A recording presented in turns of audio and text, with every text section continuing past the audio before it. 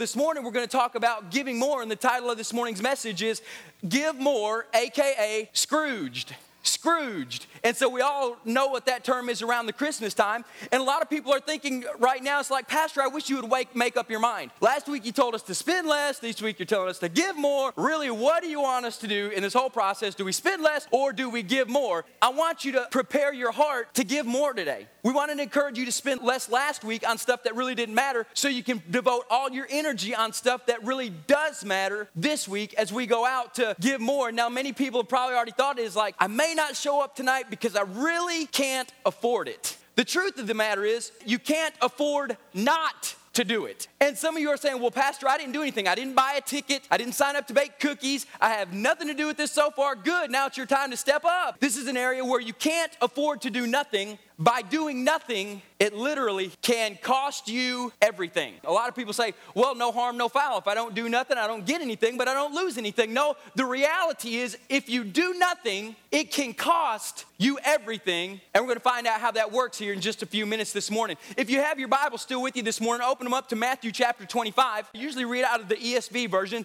This morning I'm going to read out of the NASB, the New American Standard Bible or Standard Version. And so I'm going to start in Matthew chapter 25 and verse number 34. And so if you don't have your Bible this morning, just kind of follow along with me. And I did this for a reason because there's a specific phraseology in this passage that changes everything about the way you interpret it. And it's a two-letter word. And some of y'all are thinking a three-letter word down to a two-letter word. What could be the big difference in that? I'll show you here in just a minute. This is why it can cost you everything. The Bible says in verse number 34 of Matthew 25, it says, then the king will say to those on his right, come, you who are blessed of my Father. Inherit the kingdom prepared for you from the foundation of the world. For I was hungry, and you gave me something to eat. I was thirsty, and you gave me something to drink. I was a stranger, and you invited me in. I was naked, and you clothed me. I was sick, and you visited me. I was in prison, and you came to me. Then the righteous will answer, Lord, when did we see you hungry and feed you, or thirsty and give you something to drink? And when did we see you a stranger and invite you in, or naked and clothe you? When did we see you sick or in prison and come to you? The king will answer to them and say, truly I say unto you, to the extent that you did to one of these brothers of mine, you have even then to the least of them, you have done it to me. Then he will say to those on his left, depart from me, accursed ones, into eternal fire, which has been prepared for the devil and his angels. For I was hungry, and you gave me nothing to eat. I was thirsty, and you gave me nothing to drink. I was a stranger, and you did not invite me in. And I was naked, and you did not clothe me. I was sick and in prison, and you did not come visit me. Then they themselves also will answer, Lord, when did we see you hungry or thirsty or a stranger or naked or sick or in prison and did not take care of you? Then he will answer them, truly I say, to the extent that you did not do to one of these, to the least of these, you did not do it to me. These will go away into eternal punishment, but the righteous unto eternal life. The big difference in phraseology out of this whole scripture is one three-letter word that changes to a two-letter word. Most versions of the Bible say, to those of you who have done to the least of these, you have done it for me, or those of you who have done for the least of these, you have done it for me. The NASB says, those of you who have done it to the least of these, you have done it to me. A lot of people say, well, there's not any difference, Pastor. You're splitting hairs here. I want to split hairs just for a minute for a particular purpose, because when you do something that says for someone, you really don't have to have interaction when I do something for someone. But to do something to someone, many times it takes personal interaction with that person. Rusty, would you stand up? I've got this beautiful plant for Rusty. He's been sick and he's been in prison. He's got his stripes on this morning. And so, hey, I got to do something for Rusty. All right, Daniel, can you give this to Rusty, please? I did it for him. Never had any action with him. Never talked to him. Did he still get the plant? And a lot of us in the church, we stand around and we pat ourselves on the back and we applaud ourselves. Like, woohoo, I did something for someone.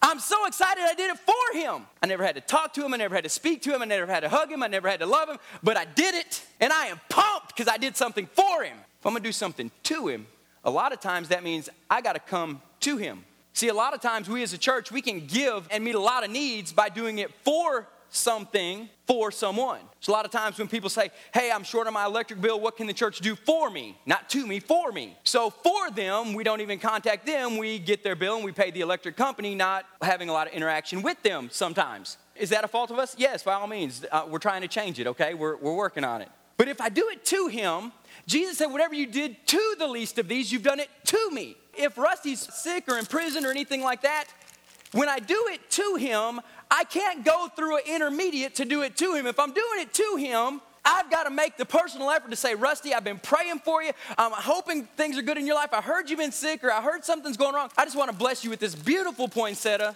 from the church, and know that I love you and I'm here to be here for you in your life. I did it to him, not just for him. I want to challenge you in the area to do it to him, not just for him. A lot of people bought maybe a couple pages of the tickets to say one person, one ticket equals one person. I did it for him. Good, I'm glad you did it for him, but now I'm ready for you to do it to him. I'm ready for you to get your hands dirty a little bit. Pastor, I don't like nursing homes that much. Really, the people in there don't like being there either.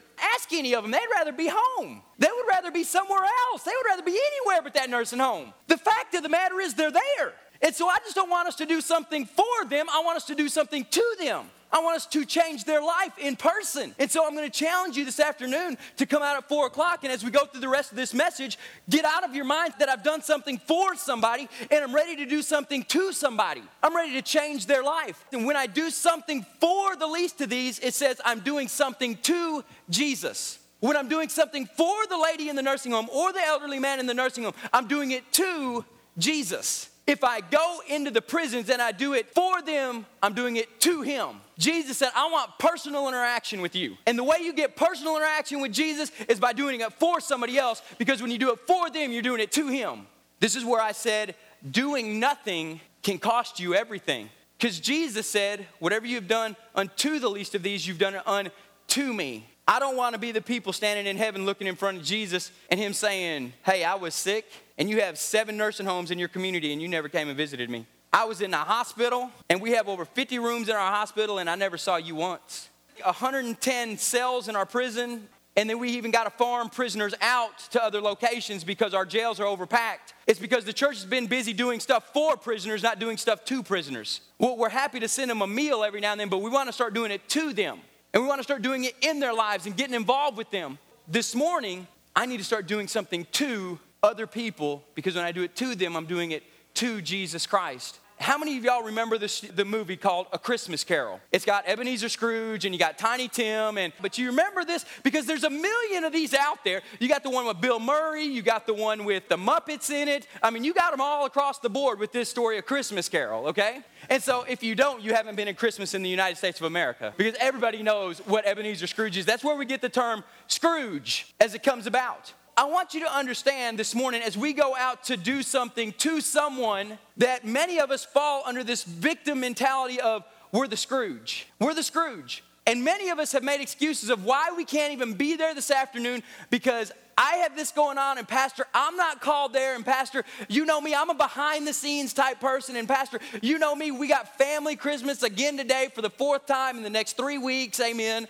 And I got so much to do. And we end up developing a Scrooge mentality. Now, when we think of the term Scrooge, we think of somebody who's just not a giver. Because Bob Cratchit worked for Ebenezer Scrooge, and he paid him very minimal wages. And you're saying, well, old Scrooge, he just didn't give money. Old Scrooge, he just kept it all to himself. Yeah, in part. But do you realize when the Scrooge mentality came upon him, he didn't just not give his money. This is what happened to him. He became mean, bitter, and selfish. But on the vice versa of that, when we become givers and we start doing stuff to people, we start doing the exact opposite. We have the exact opposite effect in our life. I said earlier, by doing nothing, it can cost you everything. See, some of you are sitting here this morning and you're resonated in your spirit what Damon said. You're at your midnight hour and you're ready for God to break through and do something amazing and miraculous and supernatural in your life. And you've been worshiping fully with your hands lifted high. You've been saying, God, I'm going to spend less this week. I'm going to be a good steward. But the fact of the matter is, the only thing you've really been doing is being stingy. And you've been keeping it to yourself because your worship's about your breakthrough, not about worshiping him.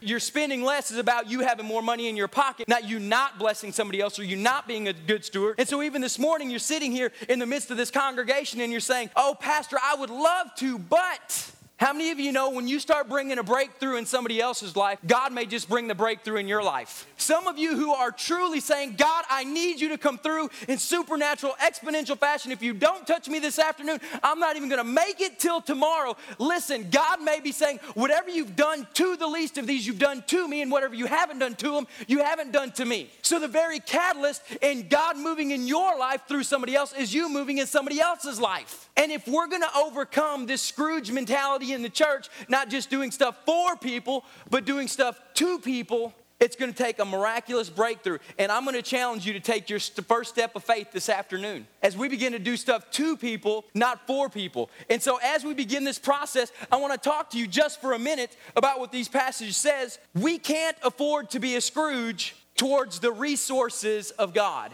The first thing we got to understand is a lot of people saying, well, my time, my energy, my effort, my money, my family, my this, my that, my, oh my. We can't afford to be a Scrooge towards the resources of God.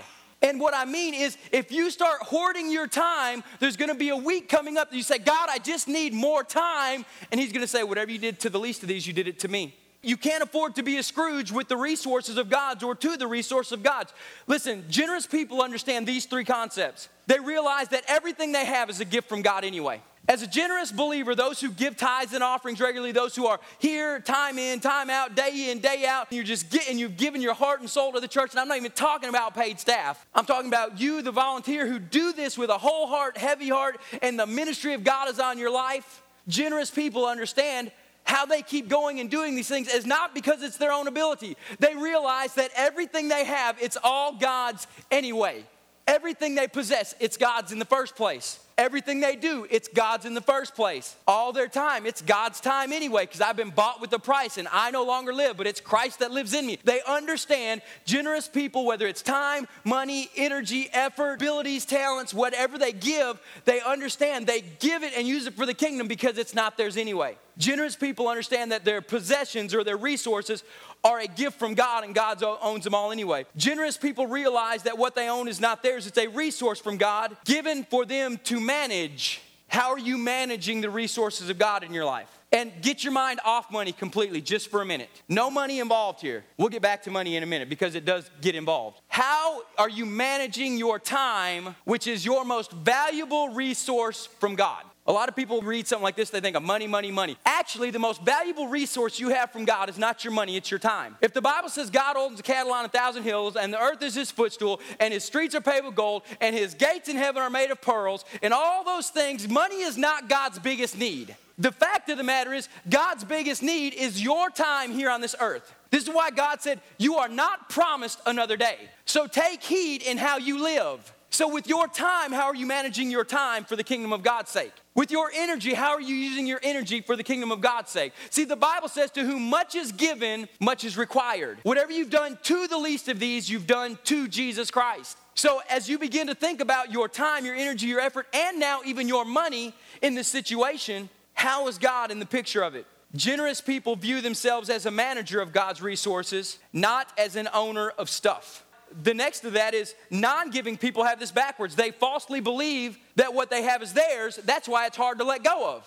See, we are under the false concept that what we have is really ours. That's why it's hard for us to get rid of it. The time I have is really mine because I am not promised another day. So that's why it's hard for me to give my time because it's my time. Well, the fact of the matter is it's God's time and it's always on God's time and you live on God's time. And the fact of the matter is, it's not your money, it's God's money. You live on God's money. He just asked for 1/10 of it back. Non-generous, non-giving people have this backwards. They realize or they think what they have is theirs, and that's why they're not generous with it.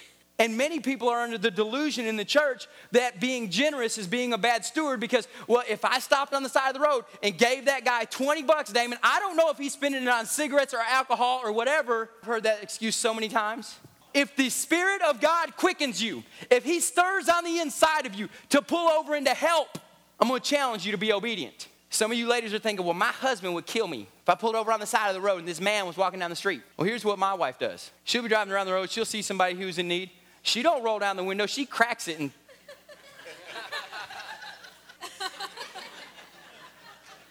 I need you to be obedient to the Spirit of God. And if God's calling you to a place, if God's calling you to a purpose, if God's calling you to do something, and some of you guys are irked in your spirit right now, I can just sense it of how dare he tell me to pull over on the side of the road when I'm running late for work anyway. Well, the reason you may be a little late is because that man who you just passed may have been the reason that you're late, or the reason that you're late is you're just irresponsible and didn't get up, okay? I had to break it up somehow. Y'all are getting too serious on me. So I need you guys to understand that in your everyday life, not just this afternoon, I know we're putting intentional focus on it this afternoon, and we're focusing on this afternoon, we're going to give more, give more, give more, and today's going to be a great day of giving more, but I don't want it to end today. I want it to be an everyday event in your life that you decide, I'm going to give of my time, my energy, my efforts. If I don't have any money, Peter said this, silver and gold have I none, but what I have, I give unto you. And he took the man's hand, he said, get up and walk. The man didn't want money. He was begging for money, but he didn't want money. Most people aren't really in the need of money. They're in the need of a prayer person to come and say, get up and let's do this. And sometimes there are really people in the world who just need a handout. They need not you giving them something. They need your hand sticking out to grab them by the hand and pull them up and help them stand just for a short time so that they can get back on top, so that they can get back to a place that they've never been before, so that they can go somewhere that they've never done. Now, I need you guys to understand, whatever we've done to the least of these, we're doing it to Jesus. And so that time you stick your hand out to that person who you don't know if he's going to do the right thing or not with the $20 bill you gave him. You're not giving it to that person. Jesus, if this was you, I would do it for you. So this is for him, so I'm doing it for him. You know, God tested me on that this week. I was driving down the road, going down 154, coming back to Sulphur Springs. And there's this man walking down the street. I'm not going to make any bones about it. He was a tall, big black man. And I drove right by him. Said, I sure am glad there's a lot of other vehicles who can pick him up on the way. Because God, he's not going my direction. He's going the opposite way. And God said, whatever you've done to the least of these, you've done it to me. So I kept on driving. I said, yep. Y'all, I got a schedule to keep. I had a meeting I was going to. In fact, the meeting I was going to was an Advent conspiracy meeting with 2 other pastors that I couldn't be late for. And God said, 2. And I said, 2. And about half a mile down the road by now. And I said, God, I'm just too far. Somebody else will get him. He said, yep, you'll get him.